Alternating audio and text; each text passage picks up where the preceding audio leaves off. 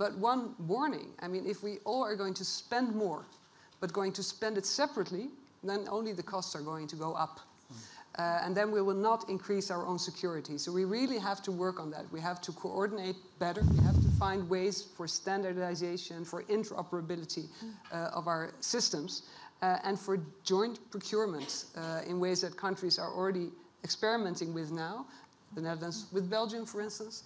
But we have to step it up, because otherwise we will keep fragmented armies in national countries instead of a very strong NATO army and also a European defense that can step up when necessary in Europe.